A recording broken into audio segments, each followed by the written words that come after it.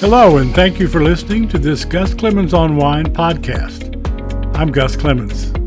I write a nationally syndicated wine column for Gannett USA Today newspapers.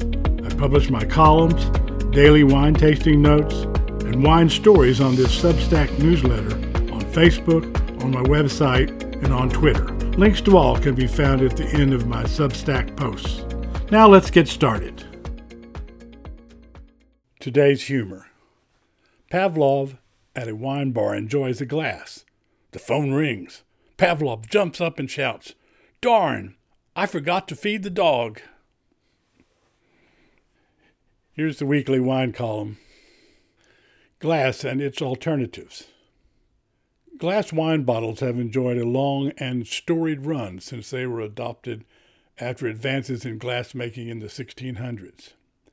Now, however, glass has competition. Prior to glass bottles, wine was transported and stored in wooden barrels, clay amphorae, and sheepskin Bota bags. Glass provided instant advantages.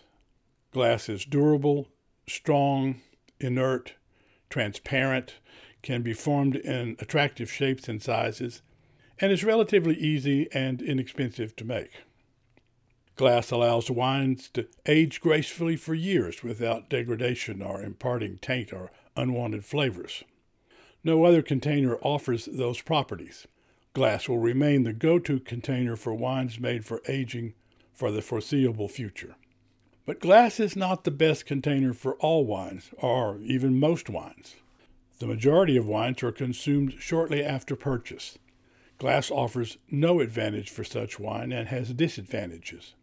If glass goes into a landfill, it remains there for tens of thousands of years. Glass is heavy, incurring costs in transportation and storage. Although glass can be recycled, recycling glass is an expensive process in transporting to recycling centers and in the recycling process. The wine industry, the beverage industry in general, is working the problem. Some alternatives. Lighter glass bottles. Bottles made with recycled glass and reusable bottles. The thickness of the glass in a wine bottle has no impact on wine. Bag in a box, aka boxed wine. Aluminum containers. PET bottles, recyclable plastic often found in bottled water. Aseptic cartons, milk and juice containers are examples. All non-glass alternatives deliver significant advantages in weight, recyclability, and cost.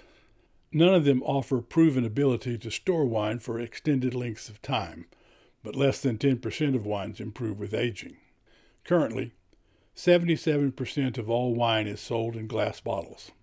Glass bottles, manufacturing, shipping, warehousing, and disposal, account for 40% of a typical winery's carbon footprint. Glass wine bottles are here to stay, but environmental and cost concerns make it increasingly more likely you will be pouring from a non-glass container in the future. Tasting notes. There are links to longer notes in the copy. Herdade do Esporão Monte Velo Rosé 2021. Demure, lilting rosé charms with delicate red fruit, food-friendly acidity, $8 to $12. Fuedo Montone Nero do Ávila Lagnusa, 2020. Sicily's signature red, gentle tannins, relaxed acidity, smooth, easy drinking, $18 to $23. Ramsgate Sauvignon Blanc Carneros, 2020. Tart, tasty, good acidity, lemon, lime, grapefruit, and pineapple, green apple, $30 to $37. Thank you for joining me today, and I look forward to our next visit.